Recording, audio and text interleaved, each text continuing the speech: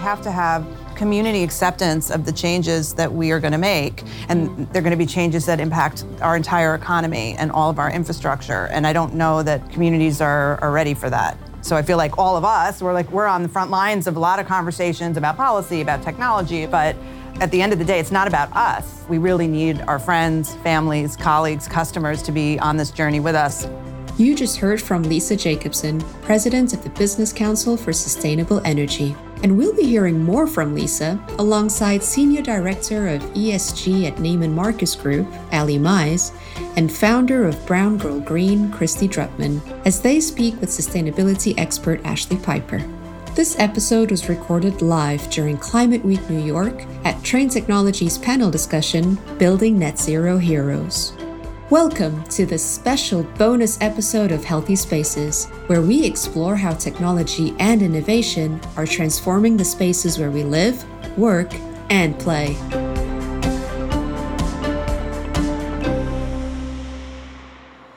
During their panel, our guests discussed practical ways to accelerate the decarbonization of the built environment, as well as the impacts of government sustainability policies, the power of storytelling to effect real change, and the importance of diversity and inclusion in climate technology. But to kick off the discussion, our panel was asked what they believed were the biggest challenges to decarbonizing the built environment. Here's Lisa Jacobson and Ali Mize. From where I sit, which tends to be both a window in to implementation from the commercial side across many different industries, but also a policymaker lens, it really is the disaggregated decision making, thinking about all the steps it takes for even someone who's really motivated, and someone could be someone renting an apartment, someone in a standalone home, someone in a business, someone at a municipal level, or even someone at a state or federal level to take actions. It's just not easy. And then we're innovating, which is amazing and what we need to do, but that also then makes the learning curve like one or two steps harder. So I think anything we can do to simplify the services that any customer would want. Mm-hmm. So it's information, it's customer service, and then communicating that to other decision makers. That would really help us accelerate, because right now I think that's a big barrier. I think we have many technologies and we can innovate, and we are, but right now it's just getting the stuff that we know really deployed at scale, and I think it's just complicated still. And to build on that thread and speak at a tactical level about our partnership with Trane, at Neiman Marcus Group, we use 4 key strategies to decarbonize our built environment. We rely on energy efficiency, renewable electricity, electrification, and refrigerant management. And we all know that the energy efficiency and renewable electricity options are becoming more accessible, more affordable, more cost competitive. I think the cost of electrification is still one of our biggest barriers to accelerating decarbonization in the built environment. In certain markets across the U.S., there is ambitious regulation in place that can help make electrification a necessary and logical next step for a company like ours. That's certainly the case in a city like New York City, where Local Law 97 places a lot of pressure on companies to upkeep their buildings. And so I think the challenge is that in a lot of markets, that regulation still doesn't exist to make it cost competitive or logical. And so in those cases, companies have to be really intentional about building electrification projects into their core company processes, whether that's your enterprise risk management process, your strategic planning, your capital budgeting. And it just involves training and engaging with your finance, your legal, your audit team in a new and different way. Well, can we take that a little bit further? Because Neiman Marcus Group's 2025 and 2030, gosh, doesn't it feel crazy to say 2030 right now? I feel like I'm in a time machine. But the goals are really ambitious. And so I'd love to know, you talked about being intentional with making those decisions. And people kind of throw that around. I'm not saying you are, but we hear it all the time, like intentional and authentic. What did that look like for y'all? What did you do? What were some of the strategies? How did you engage stakeholders like customers? And board members and all the folks who actually make like a huge difference in you making those decisions, but also listening to what they're wanting to see and it's important to them? Absolutely. The process is really important. So our ESG strategy includes 2 goals. The first is to reduce our Scope 1 and 2 emissions 50% by 2025, and the other one is to procure 100% renewable electricity by the year 2030. We actually just announced that we're going to validate that 2030 target with the Science Based Targets Initiative and add more credibility to our journey. And I think it all started with a materiality assessment. So the first thing you have to do is make sure that you understand, does climate have a material impact on my business? What are key stakeholders saying? So we did our first materiality assessment, and climate did emerge as an important issue for our company. And so measurement, it sounds trite, is always the first step. You can't manage what you don't measure. And so we worked with a CDP accredited solutions provider, Ontea Group, to really measure our emissions and found that the majority, not surprising, were coming from Scope 2. And so we could decarbonize our operations rapidly if we were to rely on renewable electricity. So the second thing we then did after measuring was benchmarking with peers, looking at how they were setting goals around things like renewable electricity. And we discovered RE100 and realized that partnering with a coalition like that could really add credibility to the commitments that we were making, but also put us in a network of peers who could really help us advance the affordability and accessibility of that. And I think lastly, we really developed an intentional abatement plan early on with Trane Technologies that helped us get the buy-in of leadership. A lot of companies, leaders today, sustainability teams often put a lot of pressure on leaders to set these big, bold, ambitious goals without knowing all the technologies that are going to be required to get there. And we have a very conservative leadership team who wanted to understand what are the specific actions we're going to take across those 4 strategies I mentioned and how much is it going to cost. And so we partnered very closely with the Trane Technologies team to develop that abatement plan. And I think it really helped us get buy-in from leadership to do that work. Lisa, so around kind of what Ali talked about, policy, again, obviously, I'm just going to keep going. Lisa, policy. But it's really important, especially when we have like the Inflation Reduction Act and we've got all these SEC regulations. How does policy, especially now, both help or hinder organizations being able to set these ambitious goals? Well, I think from a decarbonization and especially an industry standpoint, the message has always been set clear rules and kind of get out of the way. Like the challenge is the flexibility to get it done, right? So policy is critical, and clearly, New York City, but we could go through a long list of cities and states and our own national government that have set very important policies that are the kind of the rules of the road right now. We've gotten very strong market signals, and the Inflation Reduction Act at the federal level, I mean, that was like 20 years in the making. Like we don't really know what it will do. We're implementing it now, and so that's the second part, right? The details do matter, though, because you can set a policy, and if you get the frameworks underpinning it wrong, it can be very expensive for customers. It could distract from the overall goal. So really is important for engagement beyond just kind of enacting the policy. And you mentioned the SEC. Well, the big news this week is obviously California. And there are a lot of questions about how they're going to implement their climate disclosure and climate, reporting requirements. I mean, so here we have a situation where for a couple of, well, at least 2 years, many were really focused on the SEC, and then we have the state of California, passing a law. I don't know if Governor Newsom signed it yet, but I think is expected to, which kind of puts us in a whole other plane on a lot of really important topics. But what will matter is how they implement it. What frameworks did they point to in the legislation? And they may have, but I'm not aware of which ones they did. But I have a feeling in their rulemaking process, which could take a year, it's a quick timeline for enactment, but that process is going to be really important for all of us to watch because it's going to impact a lot of decision making. And it's going to cover not just businesses that are in California, but those that do significant business in California.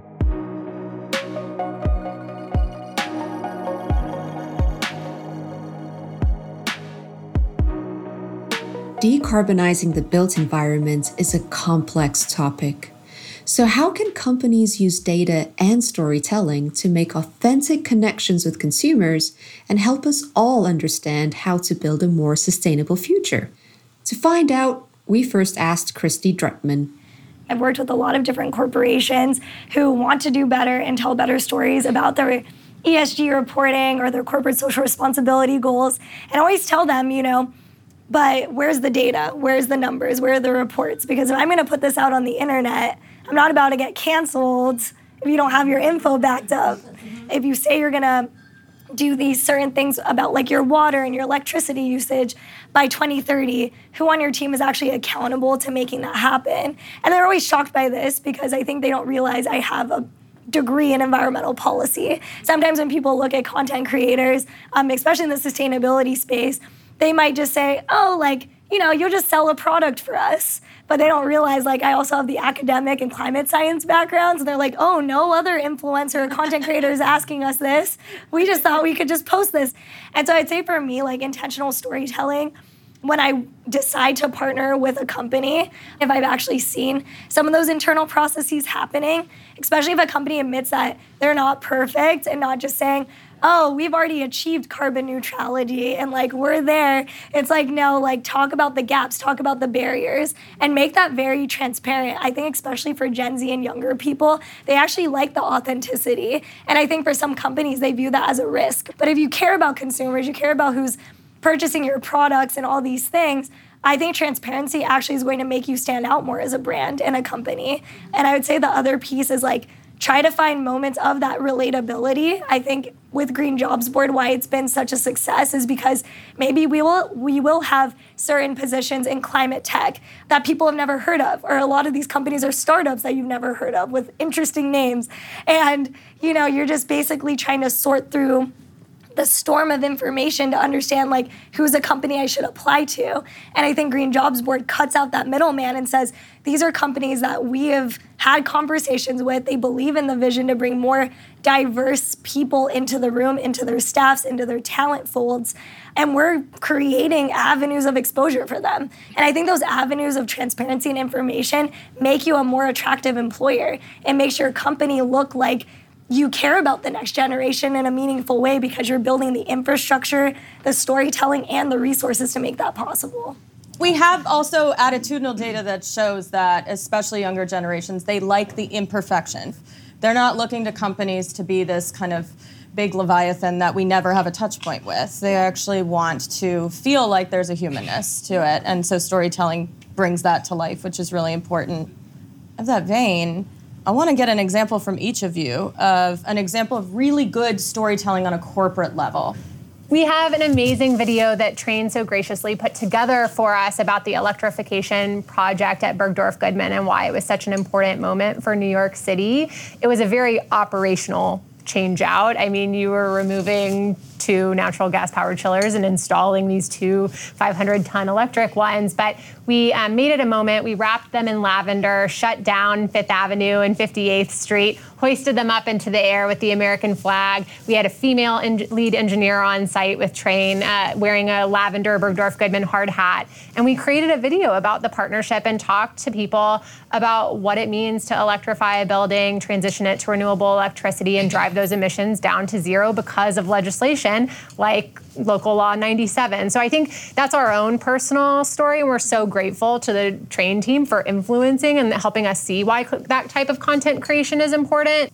Well, I might take it in a different angle, maybe not as trendy, but I think a lot of the videos and the work that's done in schools is really helpful. I mean, so right now we're in multiple phases of improving the sustainability of school buses and bus transportation. So there's a big grant program that's available to states and then ultimately going to school districts to electrify school buses. And I've seen some really cool videos related to that. So they're not just, produced by, let's say, the Department of Energy or a school district. They're shared at the school, and they make really, they try to invite the PTA. They make it a really big deal. Is it geared toward administrators and people who well, have that it's geared towards the students. I mean, for me, that's the power. I mean, yes, we want the building engineers and others, or who fleet management for the school district to be aware and take advantage of these grants.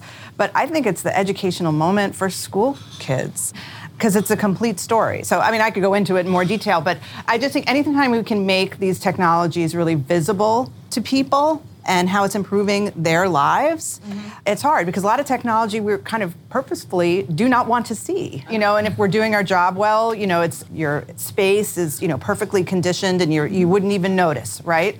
So that's the North Star. So I think we have to kind of make it visible to people, and I think some of this storytelling as it relates to electric school buses has been really strong, and it gets younger people to think about it. I just want to shout out the initiative Clean Path New York.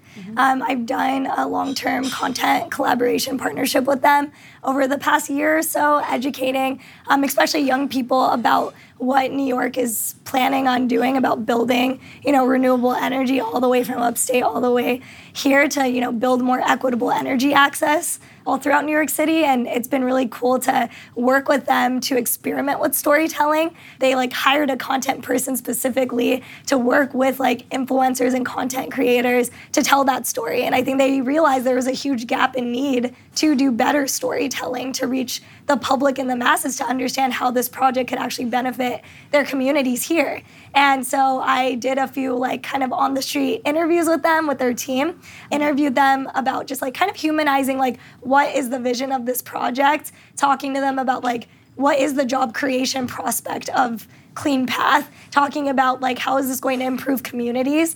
And I think that felt really authentic because it was coming directly from a wide array of their staff members, sharing those key data points, but in a way that felt, more relatable, because it's me as a young person living here, it's why should I care about this kind of project? And it's just straight up asking about that, right? Yeah. Instead of just seeing shiny billboards, it's I think content creation and making social media videos provides you an opportunity to humanize some of these technologies and to show that it is community driven, it is community oriented, if that is what you're saying your technology is doing. And I love that you point out too, especially I hate to harp on Gen Z, but it's such a high-touch, instant response generation. You guys are much more used to, you didn't have to wait for America Online to dial up and stuff like that. Some of us still have PTSD from that, right, Sarah? So, and all that stuff. So you talked about getting canceled, too. If you post information that's the wrong kind of information, Isaiah's is oh my God, America Online, here we are. But you talk about being canceled, and that is something that Gen Z will give you automatic feedback on social, and I'm talking about you as a company. You will hear the discontent, and you also hear those really frank, kind of not finessed questions of, cool, but what are you doing? And that's, I think, really interesting. Have you guys experienced that through social channels or through responses to ESG reports or to the work that you do from, maybe not necessarily Gen Z, but just from consumers? You're hearing from consumers, and they're giving you immediate feedback on how you're communicating sustainability initiatives. Yes. I mean, we have an educational project called the Sustainable Energy in America Factbook, and Trane Technologies has been also a supporter of that project from the beginning, and it's meant to be basic facts about our energy system geared towards policymakers, and we have it commissioned by an independent analytic firm, Bloomberg NEF, and we get a lot of comments on that. Mostly good, but of course people have questions. I mean, that's the whole point of putting the information out there. It's because people do not understand what's really happening, right? Mm-hmm. And so we try to put out many pertinent facts that are mostly real-time data on economics and technology deployment, and let people make their conclusions. You get a lot of opinions, and I think it's eye-opening, and we welcome that. We want to improve every year. Yeah. So whether it be why didn't you cover this or that, or just a random reaction, you'll hear it all. Agree. We're a relationship business at Neiman Marcus Group, and so ways that we collect customer feedback, for instance, is including the voice of the current and the future customer in our materiality assessment that helps dictate our strategy and our focus areas.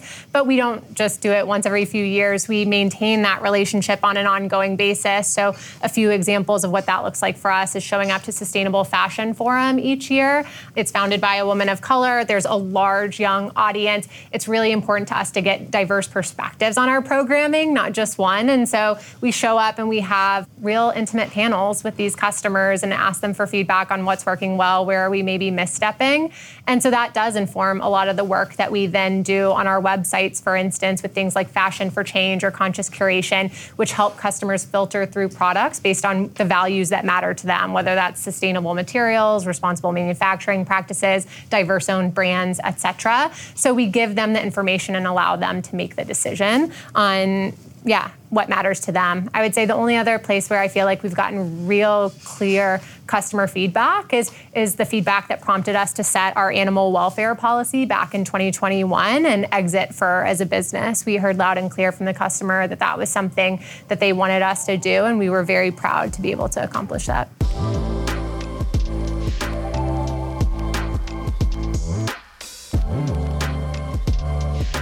Conversations at Climate Week are a great opportunity to gather new perspectives on how to tackle climate change. So our panel turned their attention to topics that they wish got more airtime. I'm going to ask a question that's kind of outside of what we had here.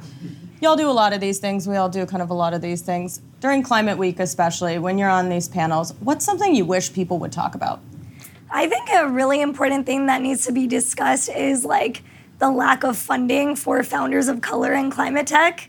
There was a report, and I don't want to mess up the statistic, but it showed that there was a lot of women who got funding in climate tech last year, but it was all white women, not women of color. And I think it's a really important conversation that's not had enough about how many barriers to entry it is, yet these technologies are directly serving our communities. Green Jobs Board is currently funded through bootstrapping and loans, and we're very startup mode, and I'm proud of that. I've been very picky and specific about wanting to build intentional relationships with potential VCs and funders because I want to make sure that they really believe in the vision of building a more diverse and inclusive climate space. And the only way you can do that, I believe, is investing in founders of color who directly understand the needs and the gaps and the barriers of other people of color. And so I just want to say that I just don't think discussions around barriers for funding and access and pipeline programs for people of color to thrive in entrepreneurship in this space is talked about enough. And I hope more people bring that up and ask their colleagues, are we really investing in minority and women founders? Are we opening doors for them? And if we're not, what are we doing if we're saying we have all these ESG corporate social responsibility reporting, but we're not actually putting our funding and our resources directly into that? I think you need to look at yourself for that. I couldn't agree more. I think we're, experiencing the hottest months on record. There are communities, particularly of color, that are struggling with air quality and fear of taking their children outside. The very real impacts that we're feeling, sometimes I think we gloss over those and go straight to the solutions. And I think it's okay to acknowledge that, the reason of why we're doing this work. Part of Climate Week is intended to give us inspiration and the energy to keep going throughout the year. So just want to acknowledge that. But I think some of the other things that I wish I heard more of during the week are some of the real challenges related to Scope 3 accounting in particular. I mean, it is the largest part of most companies' footprint, and companies are struggling to figure out how to accurately measure. And so how do we have granular, not high-level conversations on what it looks like for a multi-brand retailer like Neiman Marcus Group? How does a company like ours measure our Scope 3 emissions accurately? We want to do the right thing. So I think very granular conversations is what I wish we talked about more, or specific programs that everyone can really rally around and get involved in. The last example I'll give is last New York City Climate Week, we learned about a program called Supplier Leadership on climate transition,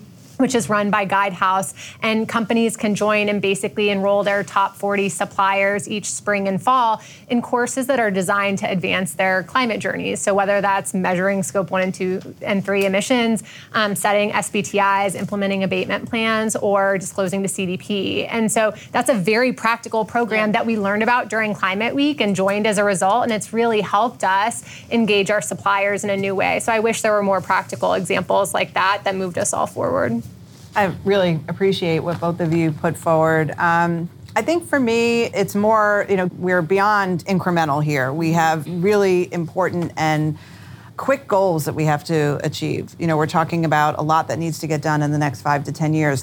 I feel like it's more like, well, what's the action plan for when we leave? Because it's not about the people that I work with necessarily, but it's in my community. Like, how am I going to talk about this more in a way that's going to be meaningful to people that are not involved in the energy field, may not be focused on climate or sustainability? Like, how do I have those conversations in my community? Because I think one of the biggest barriers, kind of related to my response before, but bigger picture, is just we have to have community acceptance of the changes that we are going to make. And they're going to be changes that impact our entire economy and all of our infrastructure. And I don't know that communities are ready for that across the board. So I feel like all of us, we're on the front lines of a lot of conversations about policy, about technology, about management. But at the end of the day, it's not about us. Like, we could do all we want, but we really need our friends, families, colleagues, customers to be on this journey with us. And I don't think we spend enough time in this setting, like, really talking about how we're going to do that, Because I think that's the next phase, is bringing more people in. Where are you guys getting your inspiration from as we move forward? Because, again, we talked about some of the issues and the challenges, but we do need hope.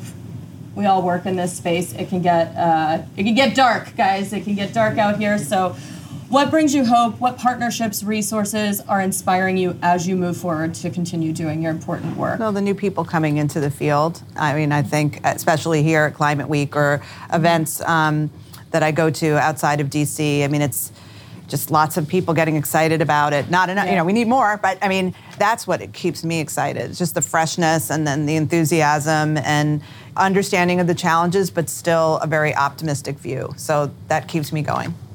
Drawing a lot of inspiration from all of the conversations around policy and content creation and culture this year. We're hearing those emerge as themes more than any Climate Week I've attended in the past.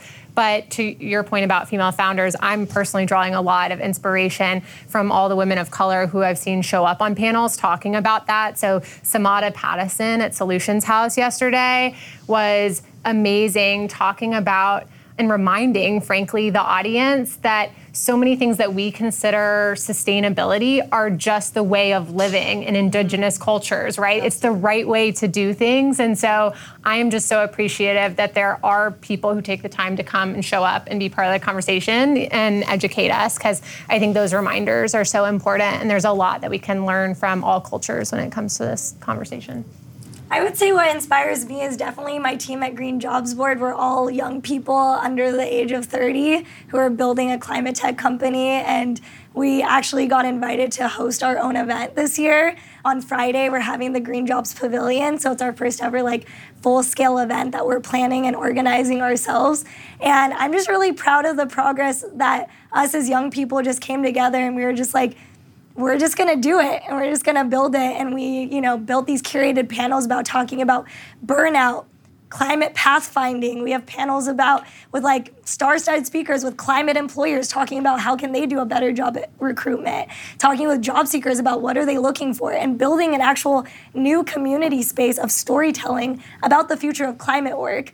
And for me, that's just really inspiring, because climate work and climate jobs are such this emergent, evolving field.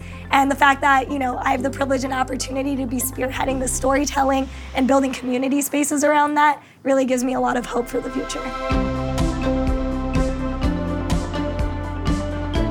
A big thank you to Lisa Jacobson, Ali Mize, Christy Drutman, and our moderator, Ashley Piper, for joining us in New York for a Climate Week conversation about taking action together. And thank you to all of our guests this season for helping us explore the intersection of human and planetary health, from air quality to green buildings and healthy food systems to healthcare resilience. And if you missed an episode, don't worry, you can always go back and listen. Find us on your favorite podcast platforms or traintechnologies.com. Thank you for joining us for this additional episode from Climate Week and all season long. See you next time.